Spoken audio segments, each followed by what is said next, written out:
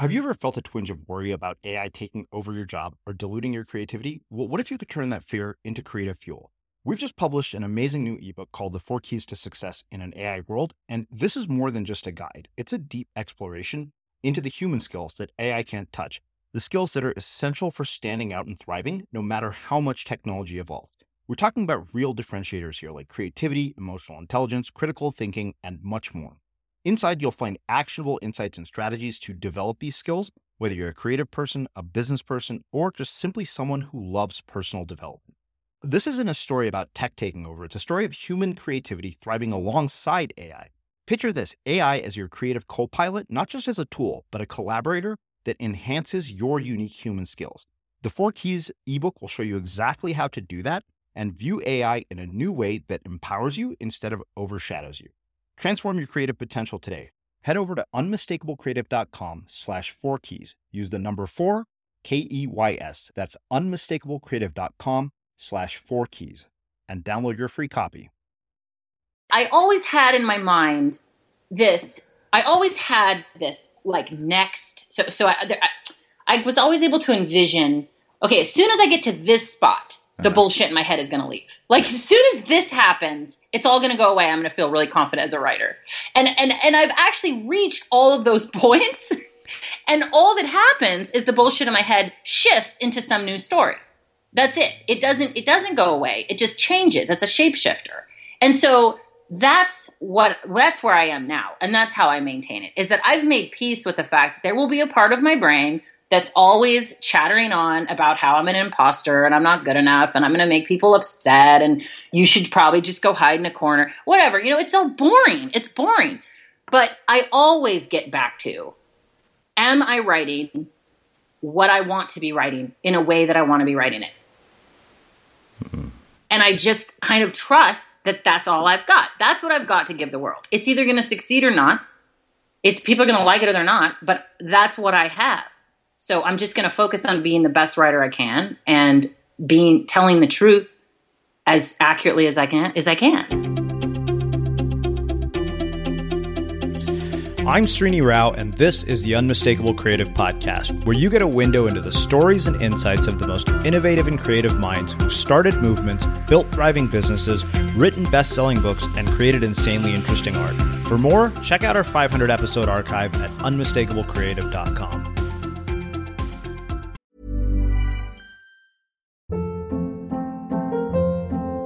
Hold up. What was that? Boring. No flavor. That was as bad as those leftovers you ate all week. Keke Palmer here, and it's time to say hello to something fresh and guilt-free. Hello Fresh. Jazz up dinner with pecan-crusted chicken or garlic butter shrimp scampi. Now that's music to my mouth. Hello Fresh. Let's get this dinner party started. Discover all the delicious possibilities at hellofresh.com. There's never been a faster or easier way to start your weight loss journey than with PlushCare. PlushCare accepts most insurance plans and gives you online access to board-certified physicians who can prescribe FDA-approved weight loss medications like Wegovy and Zepbound for those who qualify. Take charge of your health and speak with a board-certified physician about a weight loss plan that's right for you. Get started today at plushcare.com/weight loss. That's plushcare.com/weight loss. plushcare.com/weight loss. Everyone knows therapy is great for solving problems, but getting therapy has its own problems too, like finding the right therapist, fitting into their schedule, and of course, the cost. Well, BetterHelp can solve those problems. It's totally online and built around your schedule. It's surprisingly affordable too. Connect with a credentialed therapist by phone, video, or online chat, all from the comfort of your home. Visit BetterHelp.com to learn more and save 10% on your first month. That's BetterHelp, H-E-L-P. Life is full of awesome what-ifs, and some not so much, like unexpected medical costs. That's why United Healthcare provides Health Protector Guard fixed indemnity insurance plans to supplement your primary plan and help manage out-of-pocket costs. Learn more at UH1.com. Since 2013, Bombas has donated over 100 million socks, underwear, and T-shirts to those facing homelessness. If we counted those on air, this ad would last over 1,157 days. But if we counted the time it takes to make a donation possible, it would take just a few clicks. Because every time you make a purchase, Bombas donates an item to someone who needs it. Go to bombas.com/ACAST and use code ACAST for 20% off your first purchase. That's bombas.com/ACAST, code ACAST. As creators, we're always on the move. Whether it's a live podcast event, a pop-up shop, or a workshop, we're constantly interacting with community, and that's where Tap to Pay on iPhone and Stripe comes in. Imagine this. You're at a live event, a listener loves your merch, or a participant wants to sign up for your course on the spot. With Tap to Pay on iPhone and Stripe, you can accept their payments right there and then, right from your iPhone, so there's no extra hardware or no delays. Total game changer. It's not just for creators. Any business owner can do this. It's about making transactions smoother and much more personal, growing your business in your way. We've been using Stripe for our products and courses for a long time, and now with Tap to Pay on iPhone, you can take your business to the next level too. So visit stripe.com/tapiphone to learn more. Remember, folks, with Tap to Pay on iPhone and Stripe, your business is always at your fingertips.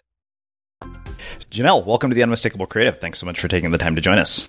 Thank you for having me. How are you? I am fantastic, and it is really cool to have you back here. It's exciting to have you back here for so many reasons. I mean, you were one of the first probably 20 interviews that we did right after we changed the name of the show to Unmistakable Creative.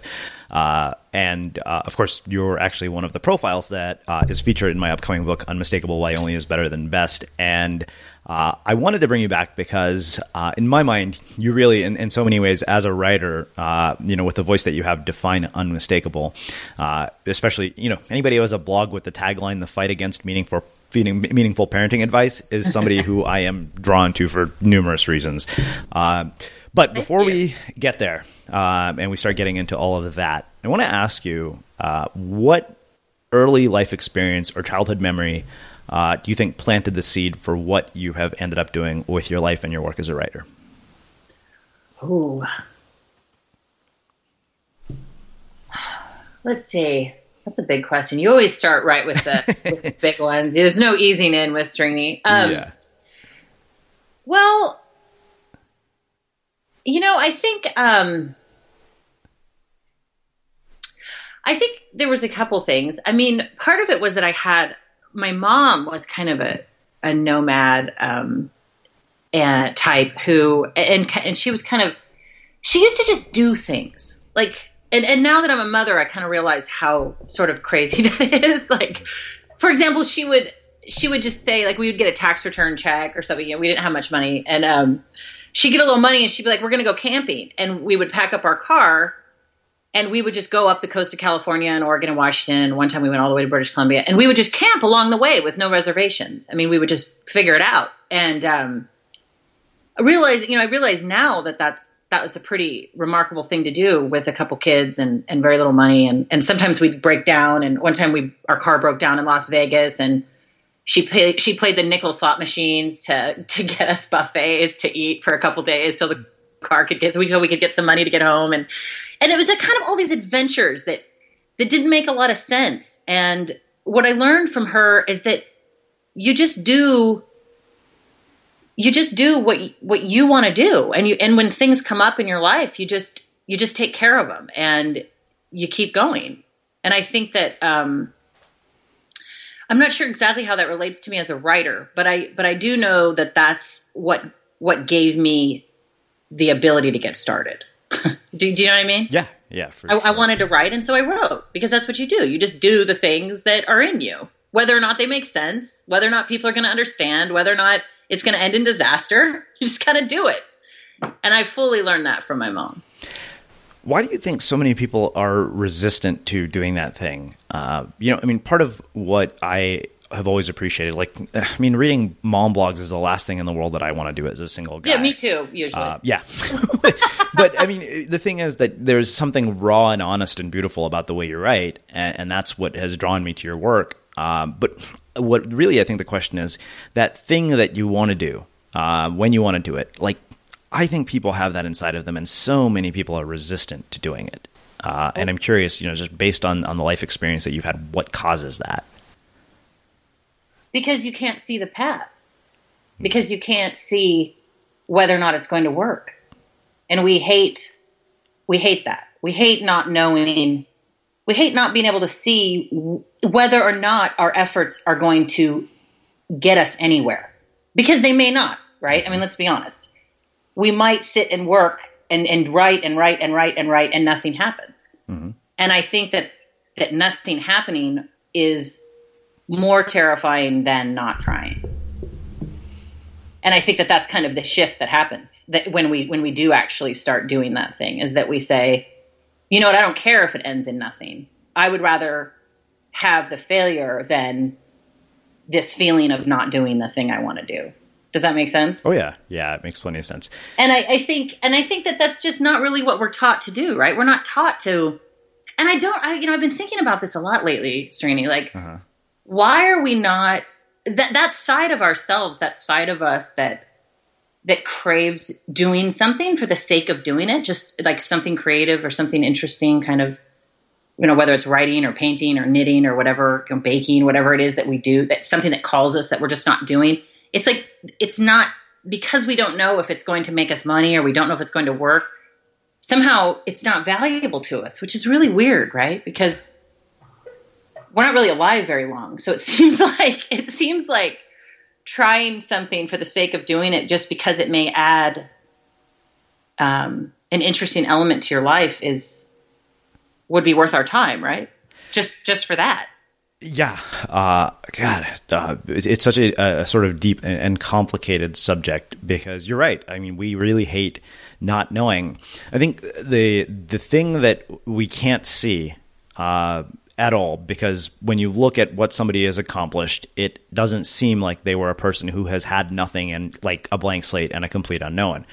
But, you know, I look back at 7 years, 700 interviews, and I look back at all the people that I interviewed, and in my mind, when I'm hearing you say that, I'm thinking, wow, everybody literally starts with a blank slate, with not knowing whether what they're going to do or what they're going to try is going to have a positive outcome. And that goes from published authors to no-name bloggers to billionaires. Yes. And I think that it's very hard for us to see that, because you don't see that part of it at all. Like, nobody witnesses that part of somebody's working process. Completely. And yes, that's exactly right. And that's what I try to tell writers that I work with, is that that's why we have to get to the point where we're not in the business of outcomes, that we're doing the process because the process itself is what's rewarding. That the creative work itself is enough to keep us going. Just the experiment, like, we just get curious about it, right? Rather than getting kind of, I mean, you know, of course, there's always those moments of resentment when you're like, when am I going to get mine? Of course. Like, we're all human, you know, yeah. When is the work going to pay off? And obviously, you know, it isn't that much. There's a lot of not fun in trying to earn money and support yourself while doing this other project that you're praying to God will work someday. But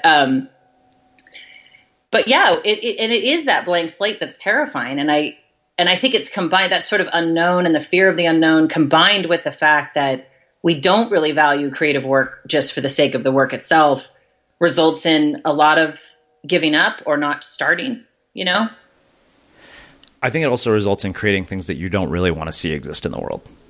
That's another thing that comes from that. I mean, giving up, not starting, and doing work that you don't truly care about. Gotcha. Yeah. 3 things that I've done throughout this process at certain moments. Right.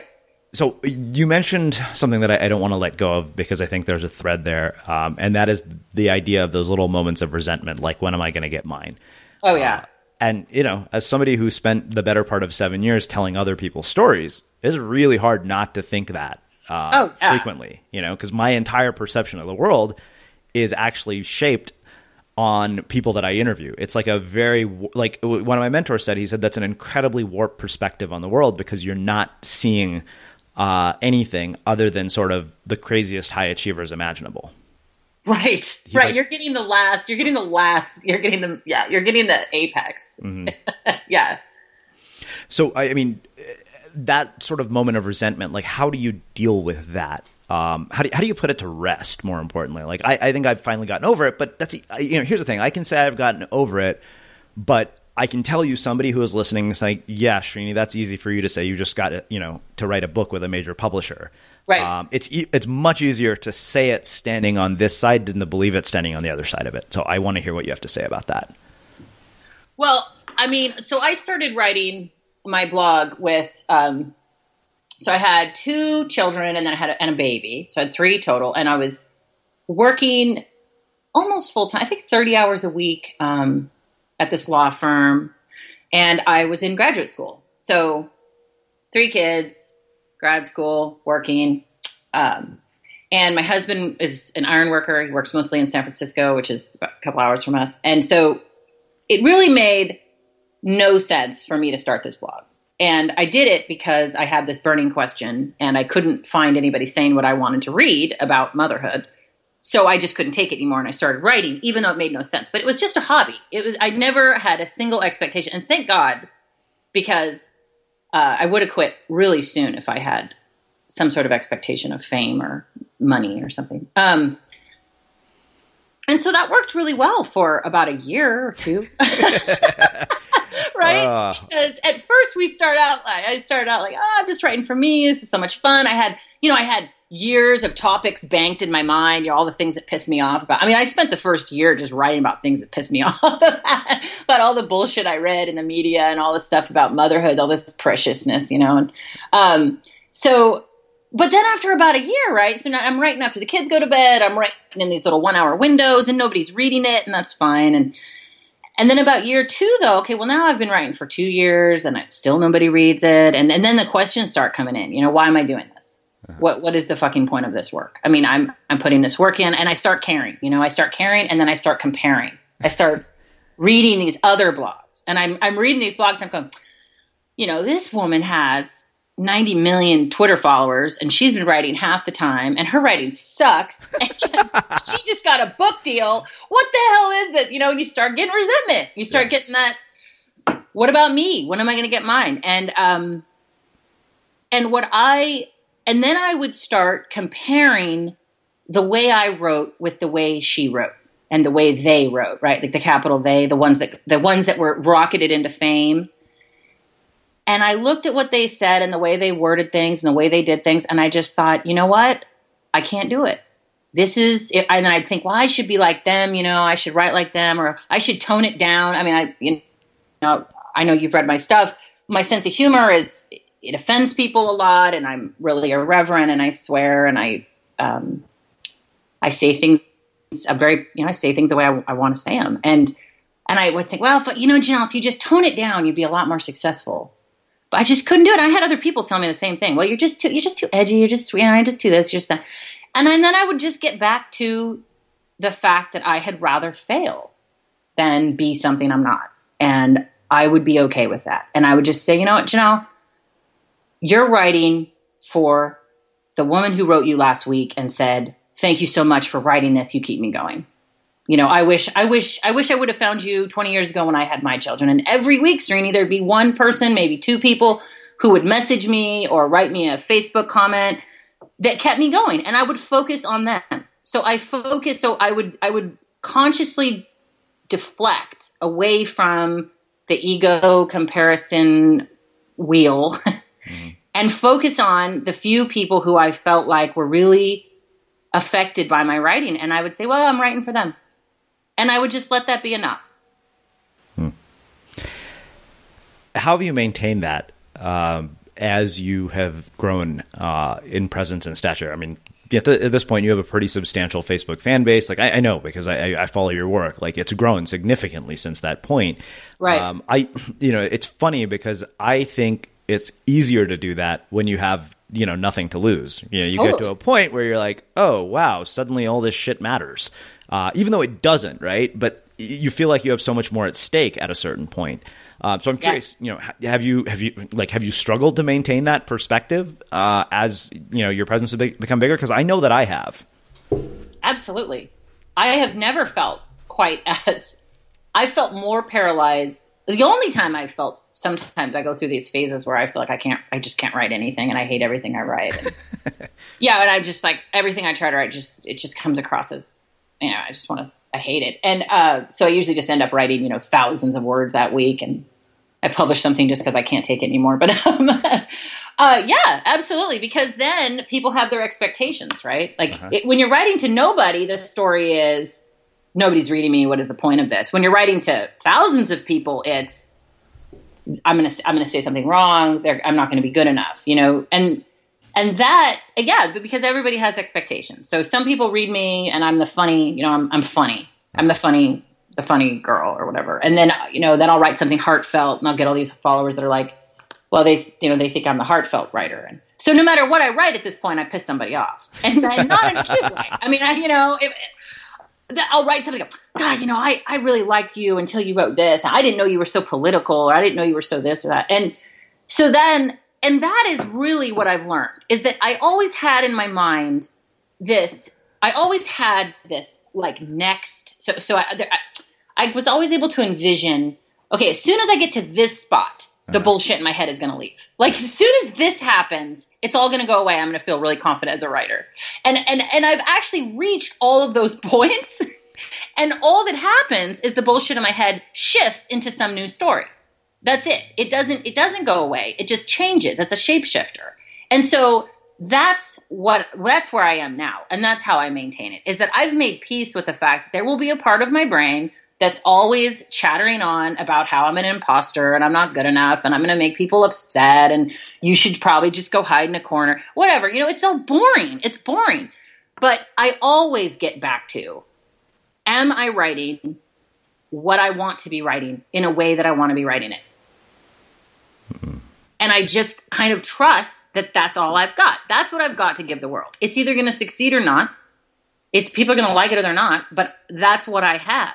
So I'm just going to focus on being the best writer I can and telling the truth as accurately as I can, and then letting the world do with it what they will, Mm-hmm.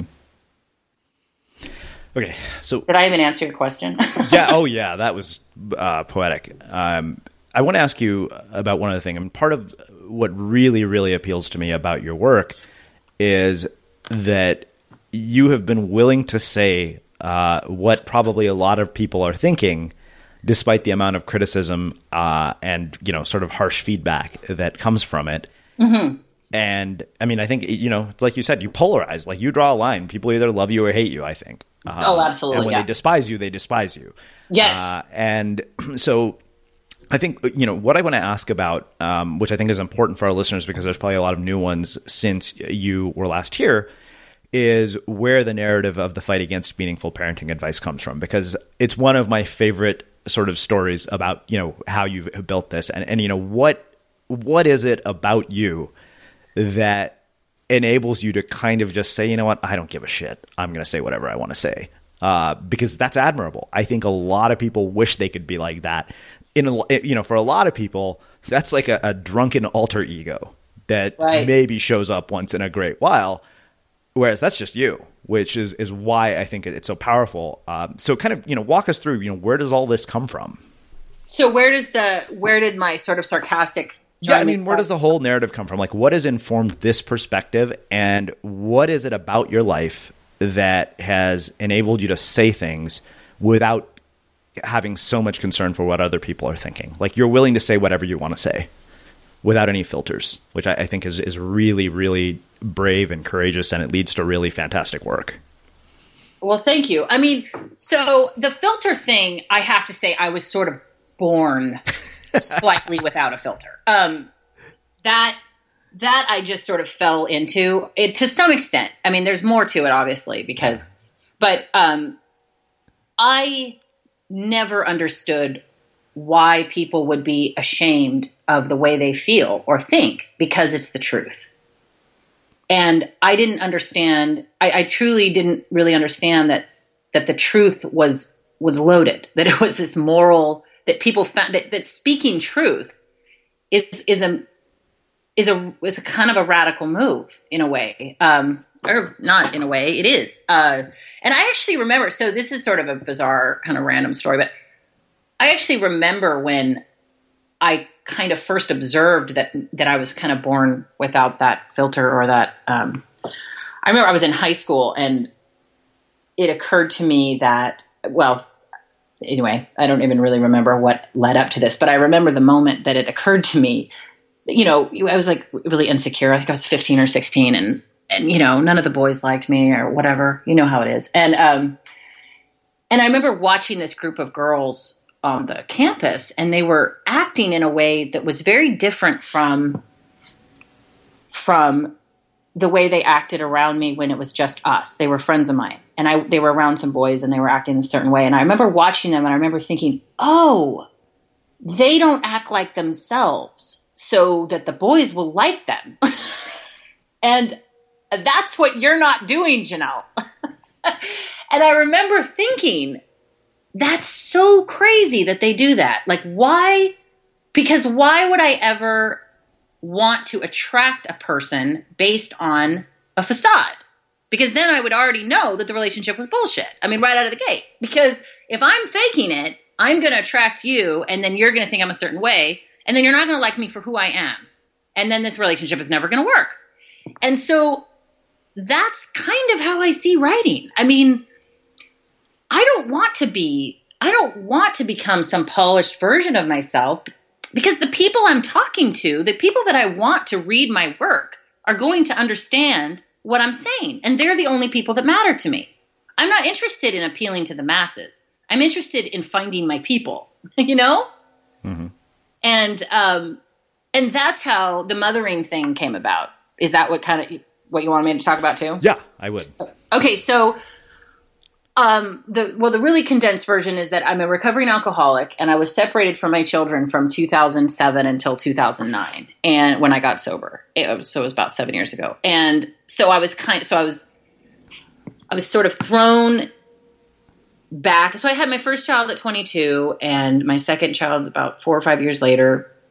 And both of those children, I was removed from both of those children for a couple of years. I was in and out of their lives. And I was very lucky to get sober and not be dead. And so I found myself at 30, sober with these children. And then at 31, my husband and I bought a house together, and our family was reunited, all four of us. And I found myself sort of catapulted into motherhood.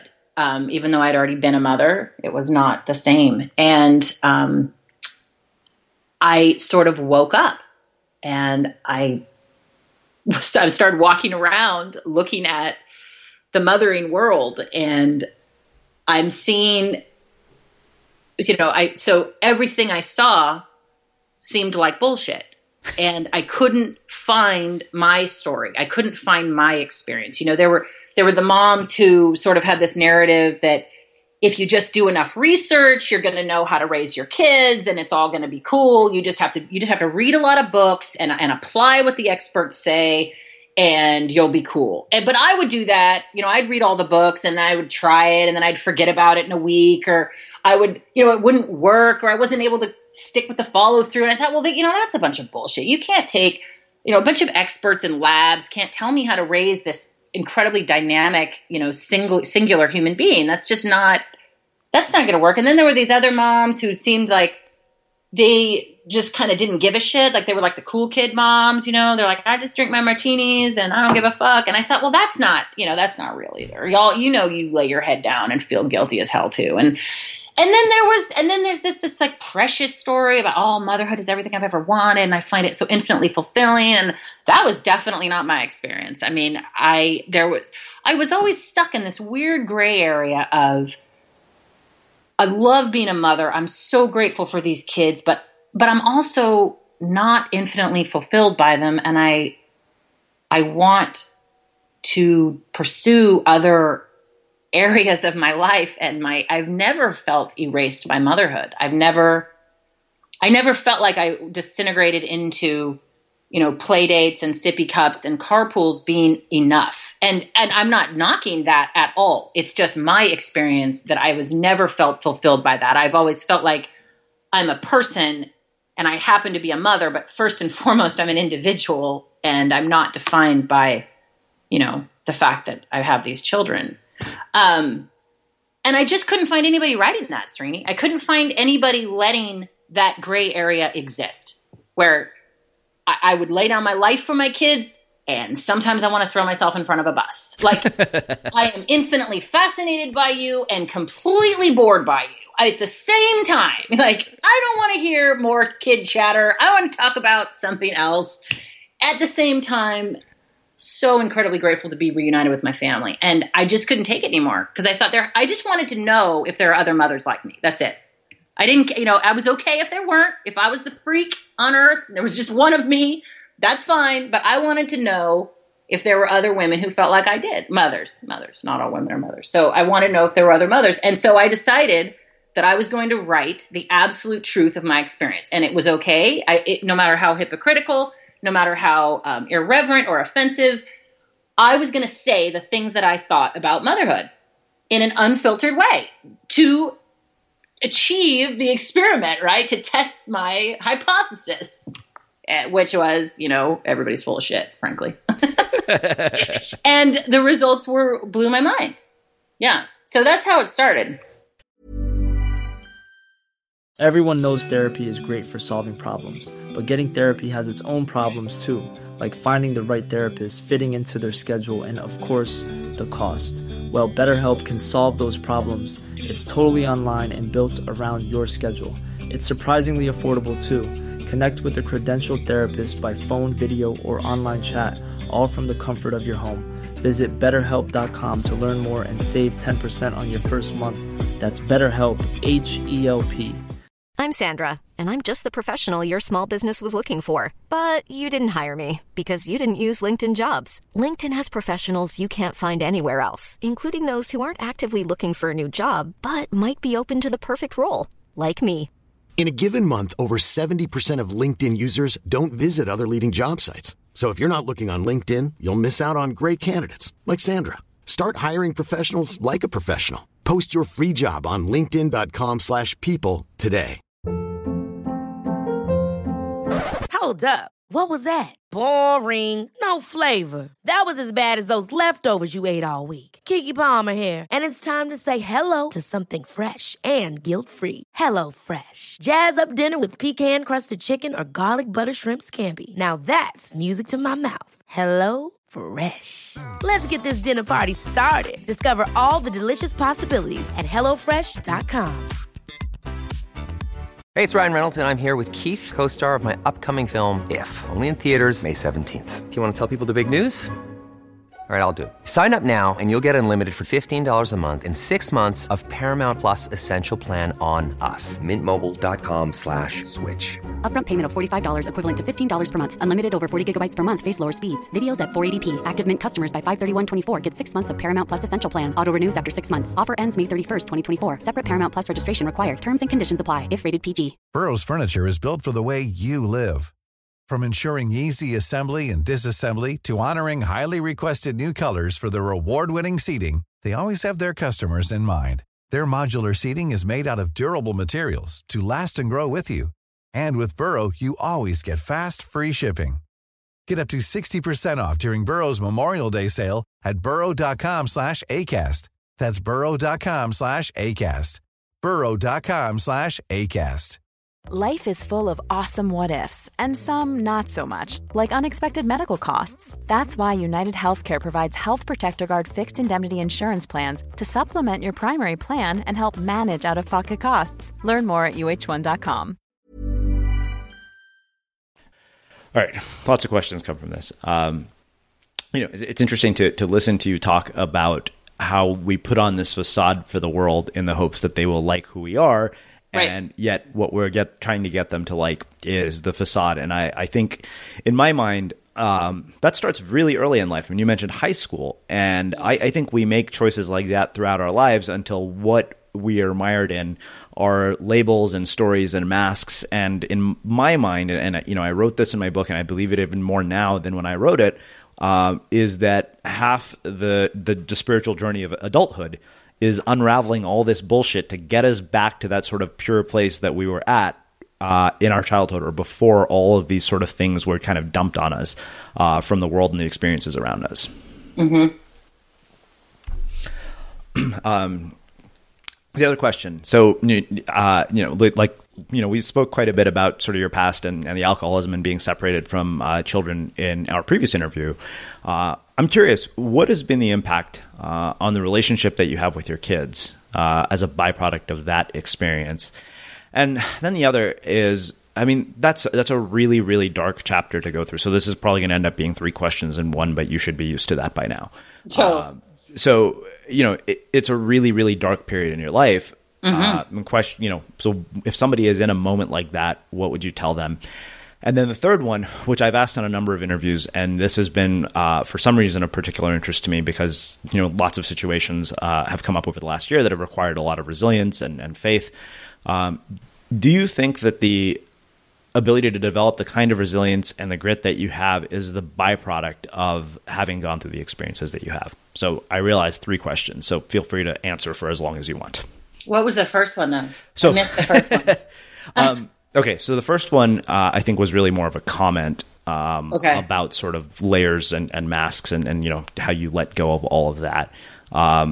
The second one was so first one, what is the impact that this separation has had on your relationship with your children? Okay. So let's start. Well, I think that the very deepest vein of impact is that there is never a day that passes that I'm not extremely grateful for what my life looks like.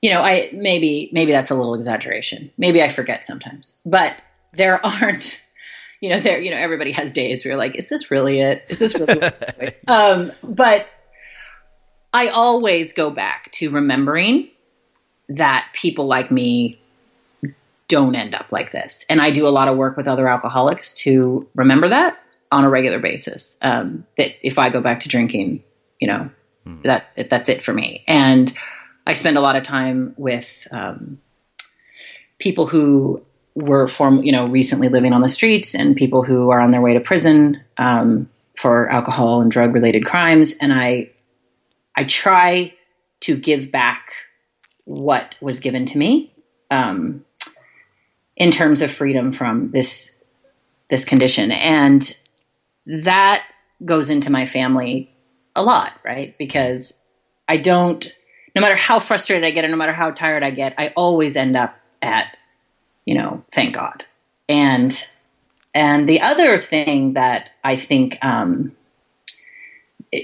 has flowed into my family because of this and my relationship with my children is that the gig is up in terms of their mother's imperfection. I can't hide behind some structure of perfection or infinite reliability as a mother. And I don't try because I am a broken person and I really messed up in incredibly non-cute ways. I mean, there's no way to spin alcoholism and drug addiction and as a mother and being separated from your children into something noble or something, not horrifyingly sad and destructive and painful. And so I don't pretend with my kids. I don't give them more than they can handle in terms, I don't tell them about all these things, but I also come at them from a very real place and I will apologize and I will tell them when I'm wrong and I treat them I guess what I'm saying is I think that there's a narrative in the world that once we have children, we become these incredibly glowing version of ourselves. And I think that sometimes carries into the way we parent, where we act like we have to pretend to be perfect to get our kids respect so that we can discipline them when they're teenagers. And, do you know what I mean? If we aren't perfect, what's going to happen to our kids?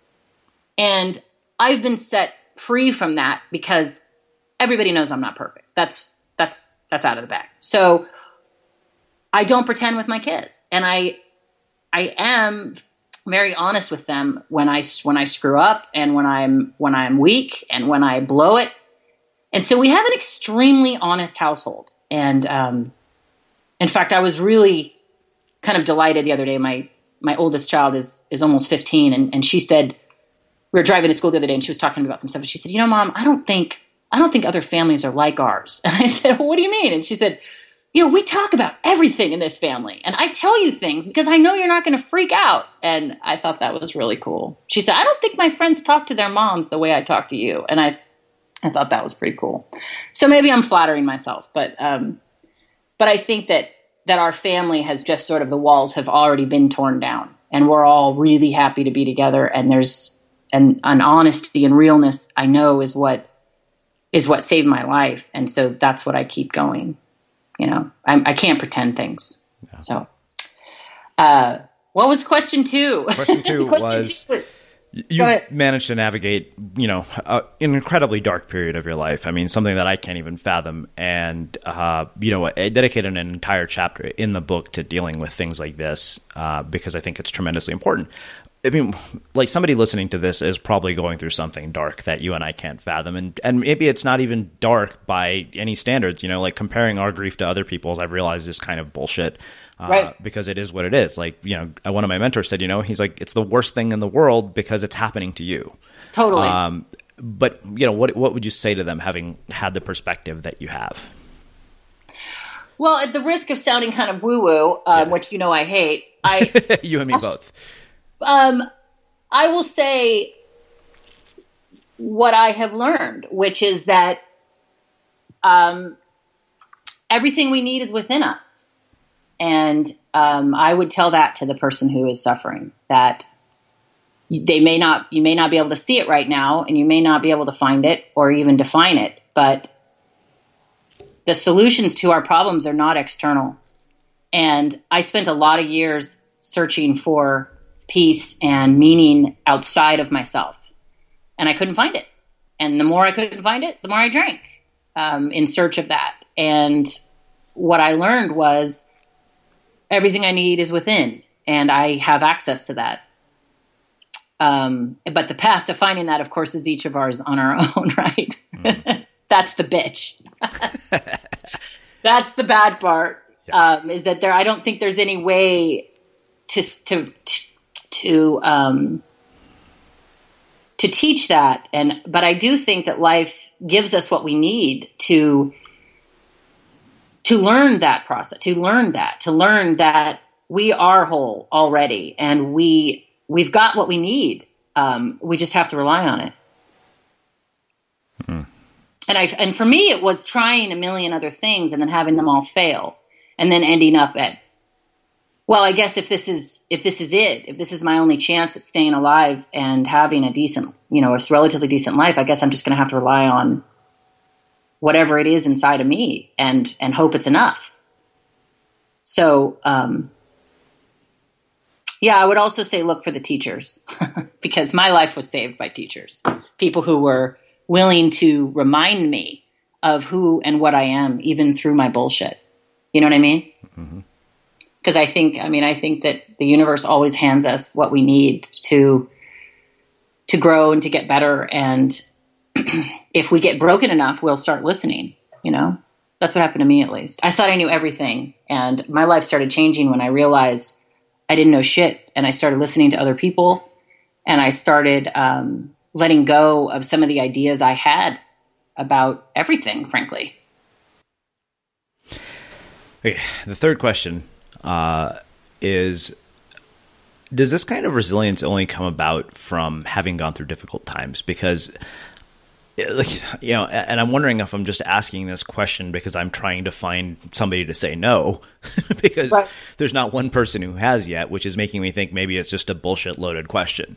But based on kind of your perspective, what do you think? Like, do you only gain the kind of strength that you do from going through something that breaks you? I mean, I would say yes, because I feel like without the impetus, why would we change? I mean, why do we do anything, right? I mean, when we're comfortable, we're comfortable. So why would we get uncomfortable? Just because for me, all of the biggest change in my life has come from really, from periods of deeply uncomfortable times, right? So, and I don't know if we pursue that discomfort and having our world kind of shattered on purpose. Yeah. Because why would we? It kind of goes against. But at the same time, as you say, pain is relative. So, You know, I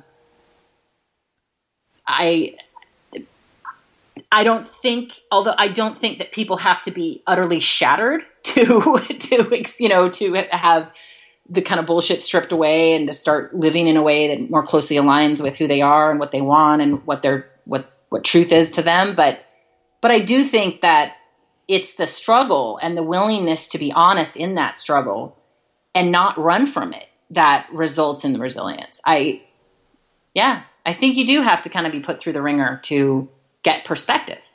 Yeah. Unfortunately, I think that that's true. I don't know if you've heard of this. It's interesting because it's in one of our former guest Patty Dye's books. I think it's either Life is a Verb or one of our other books about it's about the geography of loss. Mm-hmm. And she talks about this Japanese art form. It's a form of pottery, and what happens is the pots are cracked and then put back together again, but the cracks are sealed with gold paint, and so they end up looking much more beautiful after they've been broken. Wow. Which is, and I remember I'd heard that, before, and I remember thinking, I was like, wow, that is, it's really such a beautiful sort of way of looking at some of our most difficult and dark things that happen. And I think that we're deluding ourselves. This is, I realized I'd gotten to a point where I'm like, I'm living in a fucking delusional world if I think nothing bad is ever going to happen. It's just not going, you don't go through life like that. It's not possible. No.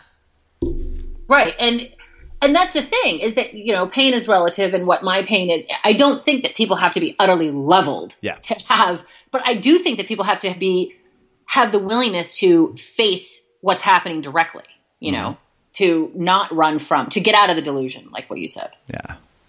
Well, let's do this. This is getting a little depressing, so let's shift gears. Totally. I want to start talking about voice in particular, which is why I wanted to bring you back.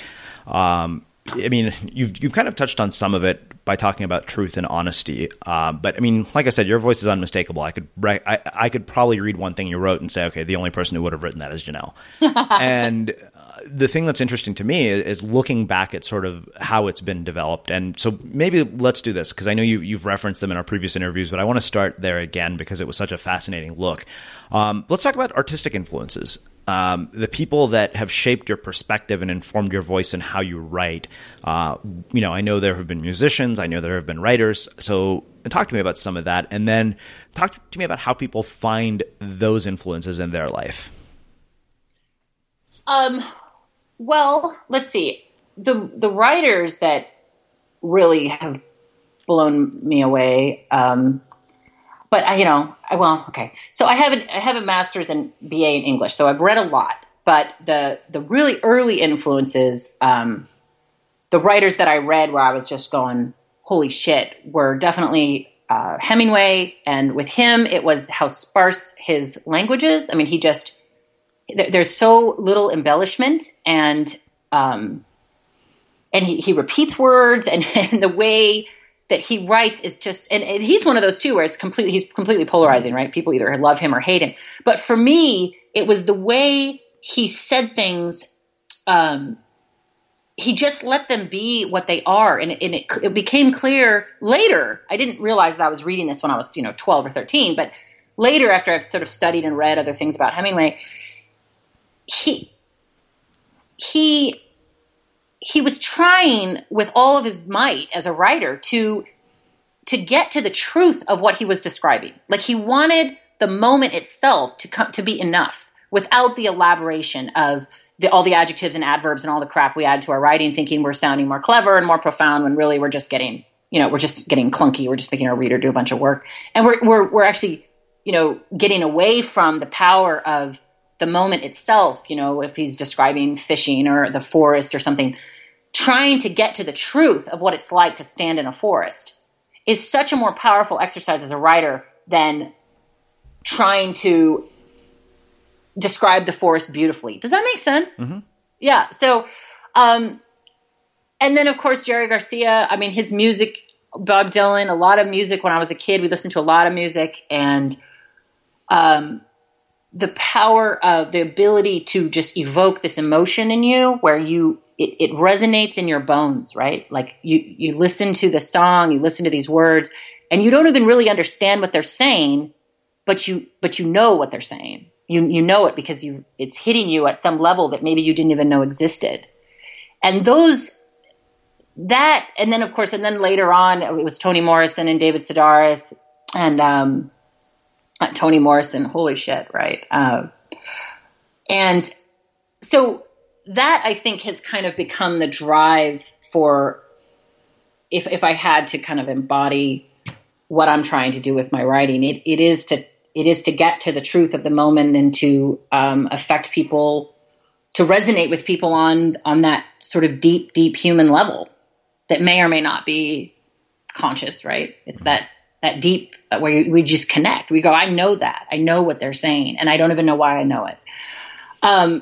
And in terms of finding those influences, just read what you like. Yeah.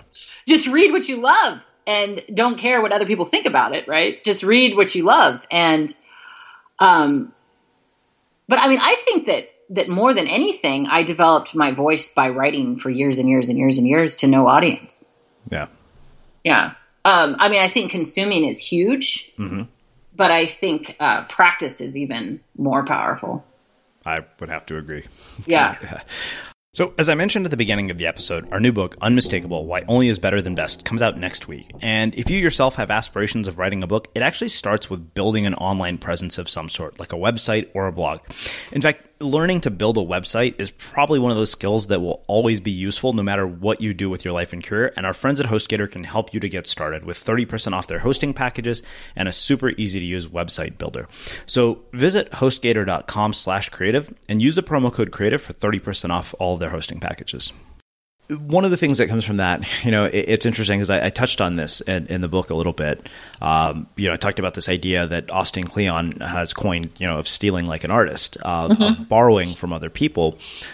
But part of what I see and part of where I see people challenged, which really kind of was, what led to the ethos of Unmistakable as a book, was that people would see people that they admire or look up to, and in the attempt to model, they would end up mimicking. Yes. And it drove me crazy. Yeah, it's terrible. It's actually, one of the number one reasons I turn down people for being guests on the show is very much that. If I feel like, okay, I've seen this before, right. It looks like something else I've seen 100 times. I am really curious how you borrow from multiple art forms and at the same time make it your own. Well, I don't consciously borrow from art forms.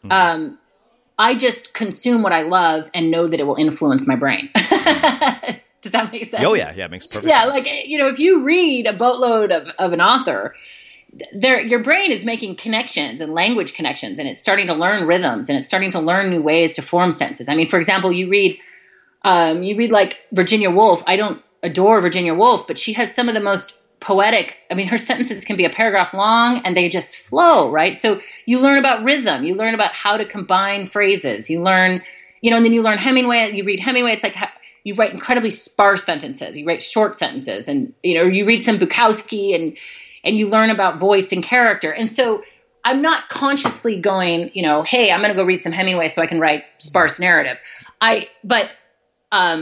So I just try to consume a ton and know that will influence my work. Wait, what was the second part of what you asked? I'm sorry. No, I think that's it. How do you make it your own? How do you take that and make it your own? The way I make it my own is that I write the way I want it to be written. And that is so simple, Srini, that it's excruciating. But when the way it plays out is that when we sit down to write, we just write it like we want to say it. And it's like so hard. So in other words, what that looks like is if we think it's funny, we say it. We say it in the way that we think it's funny. If we think it's messed up, we write it with all the passion that we think, that we want to write it with. And we write it in the voice. And I tell people to write as if they're writing to their best friend. Like if they're writing an email to their best friend. And, Stephen King says you write with the door shut and you rewrite with the door open. So the first draft, the first thing we produce should be written for ourselves. And that's it. We should forget about the audience. And that is so hard to do. And yet that's what gives our writing power. I love that. It's funny. You said, write letters like you're writing with a best friend. It took me back to a memory of college. I would, when I would try to avoid studying, I would send these really long emails to one of my best friends from college. Right. And it was so weird because I was thinking, wow, that, believe it or not, is where the seed for this whole writing thing got planted. It was one of the many seeds, but that was a big one. And, I can only connect that now to almost 20 years later. Right. Because the thing is people think that vulnerability, right, is like writing these really deep cathartic things, like, oh, if I share about my alcoholism, I'm being super vulnerable. And okay, to an extent that's true. Okay, fine. Like, all right, sure. That's vulnerable. But to me, the times that I feel the most laid bare are when I'm trying to be funny. Right? Like if I write something that I think is really funny, I immediately, because why? Because what if nobody else thinks it's funny? I mean, I write about alcoholism. Sure, people are going to be mean to me, but it's a standard kind of, right? Like, people are going to say you're a loser, you don't deserve your kids, whatever. People are going to misunderstand me. And those are kind of the standard, that's what we get when we put right in the world. But for me, the real vulnerability is when I let my personality onto the page, because that's what the shell is gone, right? That's when I'm putting myself out there and hoping that they think I'm funny. I'm hoping they like me. And to me, but that is also where all of the power comes, because that's how we attract other people who think that's funny. Do you know what I mean? Like if I think something's really strange is funny and I go, oh, nobody else is going to think this is funny, I can't say this. And I go, well, fuck it. And I write it anyway and I publish it. Other people start reading that and they go, oh my gosh, I didn't know other people thought that was funny. And they read it and a connection is built. And that's what gives our writing power, because we become human. Our personalities are on the page and other people recognize us and they recognize themselves and they feel seen and they feel heard. And then we as writers feel seen and heard, and it keeps us going. But I think what happens instead is that we open our computers and we're about to write and we go, okay, how do I want to present myself? How do I want to present myself to be safe? Because if we create a persona, we create this sort of shell, we know that the world is going to bump up against that shell instead of us. And then our writing loses power, Wow. Okay. So, sorry, I kind of took that off. No, that was phenomenal. I want to start wrapping things up, but I want to ask, you brought up practice earlier. Yeah. So I'm curious, what does your sort of daily practice, ritual, habit system look like for writing and producing work? Now or before? Now is fine. Okay, so now about a year ago, so I was teaching community college and English at this local state school for a few years, and then about a year ago, I decided that I was either going to be a writer or not, and I quit teaching and I rented at least a little office, and now I write in my office. So I try to write every day. I don't really write on the weekends, but I try to write every work day. And I have a few projects I'm working on, but I've had to learn when my creative time is, when my brain is most interested in doing that creative work, which for me, oddly, is the afternoons. I always thought it was the morning, but through looking at the pattern of my life, I realized I was wrong. And so what I do is I block everything down from about 1 to 3. And I even got an app that shuts down the internet because I have no self-control. And I just write. I try to write a certain number of words. Mm-hmm. I'm driven by the number. So for example, I need to write 1,500 words on this project, and I will write until I've written those 1,500 words. So I'm kind of methodical about it. I'm not super romantic about it. I think you and I share that in common. Yeah. That's kind of my whole thing is just a system, because it's the only thing I can depend on. Totally. And if I relied on inspiration, I'd never write a goddamn thing. No, that's not true. I would write like once or twice a month. Yeah. And that's not enough to have a writing career. Yeah. And I've always been that way. Even when I started the blog, even when it, when I had, I was doing other work and had kids and, really young kids, even babies and stuff. I decided I was going to write 2 blog posts a week, no matter what.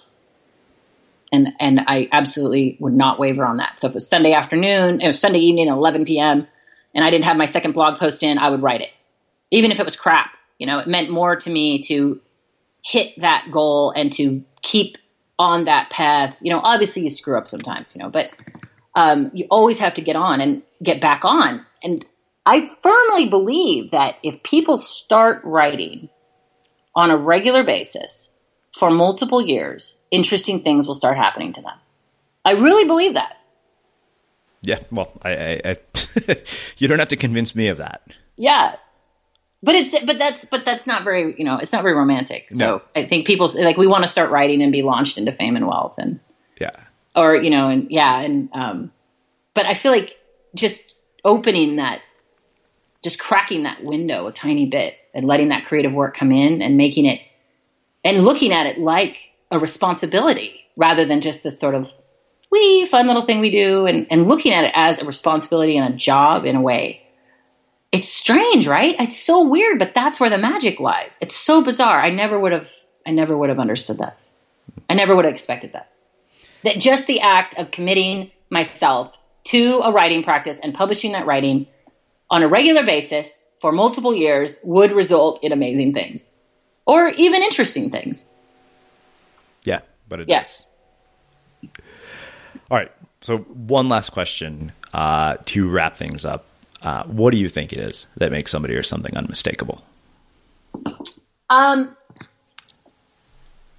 I think it is the voice. I mean, I think it is when you see somebody who's saying something in a way that they want to say it,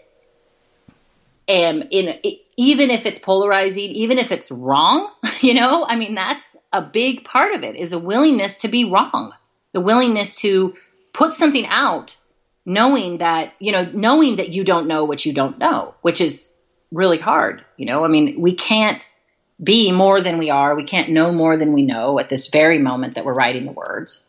And so when I see somebody willing to just say it, I am drawn to that, whether or not I agree with them. And you'll notice that sometimes people's best writing is like some sort of off-the-cuff Facebook post or something where there's very low stakes. Mm-hmm. Because they aren't trying to impress. They aren't trying to be profound. They aren't trying to be super clever. They just thought of something and they wrote it. They just let themselves onto the page. And Srini, that's what I want to see. I want to see people's humanity. I want to see the way they struggle. I want to see the way they have made it in spite of the struggle, not erasing the struggle. And when people are willing to do that, when people are just willing to be weird, to take some risks, to get a little reckless, and knowing that they may fail and knowing that maybe nobody's listening and that they're not that big of a deal, right? There's a certain playfulness that comes onto the page when people are that way. That to me is unmistakable because so many of us we're just trying to play it safe and we're trying to appeal to the widest audience possible. We're trying to get the most numbers, the most likes, the most shares, the most this. And what I've learned is that I don't need the world to like me. I need my audience to like me, right? And that's enough. And, I can close with this or we can chat more, whatever. But this really came into, it became really clear to me in November. I was contacted by 3 Arts Entertainment and I was signed by a manager there. And one of the things that I've always felt sort of, quote unquote, ruined or messed up my chances of really being rocketed into those like superpower people who have, 80 gazillion followers. And is that my sense of humor is just kind of fucked up. Like I write really sarcastic things. I talk a lot of shit. If people, I can't, I can't not call out what I think is complete bullshit. And I sort of do that in a sort of offensive way, although I mean, when I write political posts and things on race or gender or feminism, I I get the standard pushback, but when I write a comedy piece, a satirical piece or a sarcastic piece, I get straight up death threats. I mean, that's the stuff that pisses people off. And I know that my sense of humor is kind of wacky and it's kind of jacked up.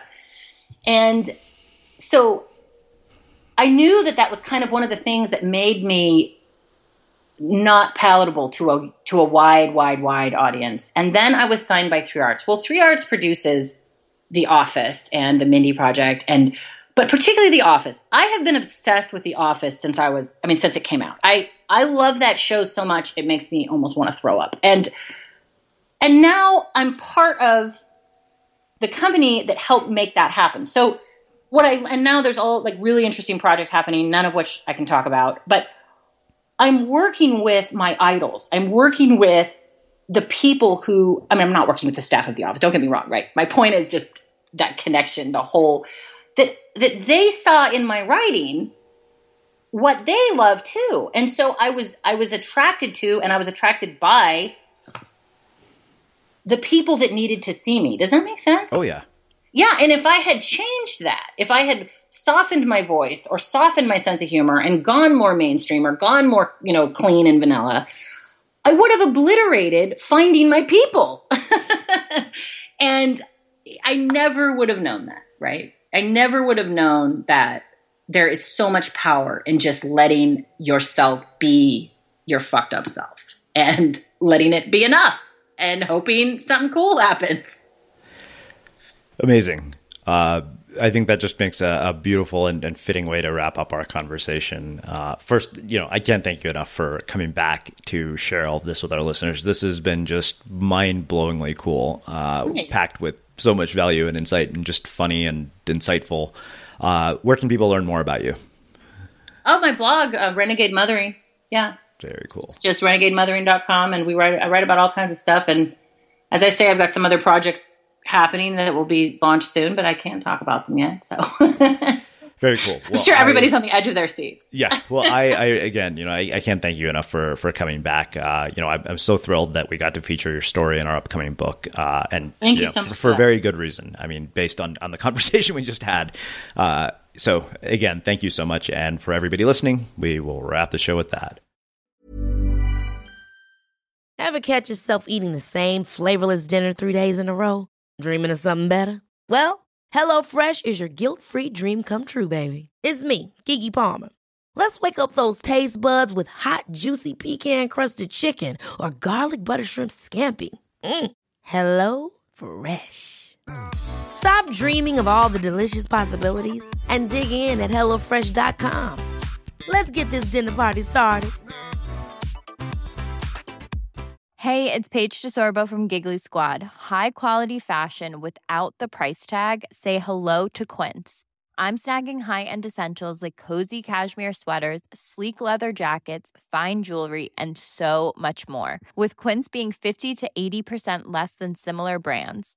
And they partner with factories that prioritize safe, ethical, and responsible manufacturing. I love that. Luxury quality within reach. Go to quince.com/style to get free shipping and 365-day returns on your next order.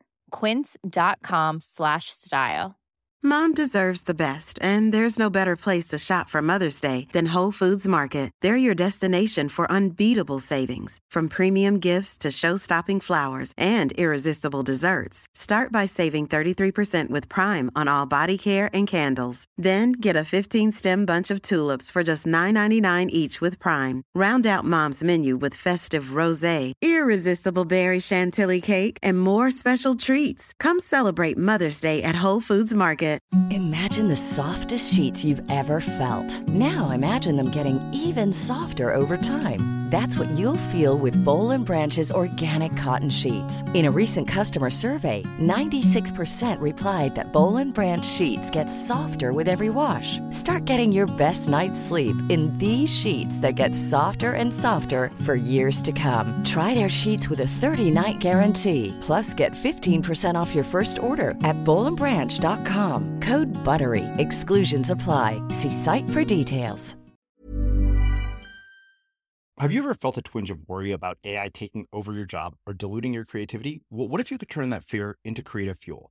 We've just published an amazing new ebook called The 4 Keys to Success in an AI World, and this is more than just a guide. It's a deep exploration into the human skills that AI can't touch, the skills that are essential for standing out and thriving, no matter how much technology evolved. We're talking about real differentiators here, like creativity, emotional intelligence, critical thinking, and much more.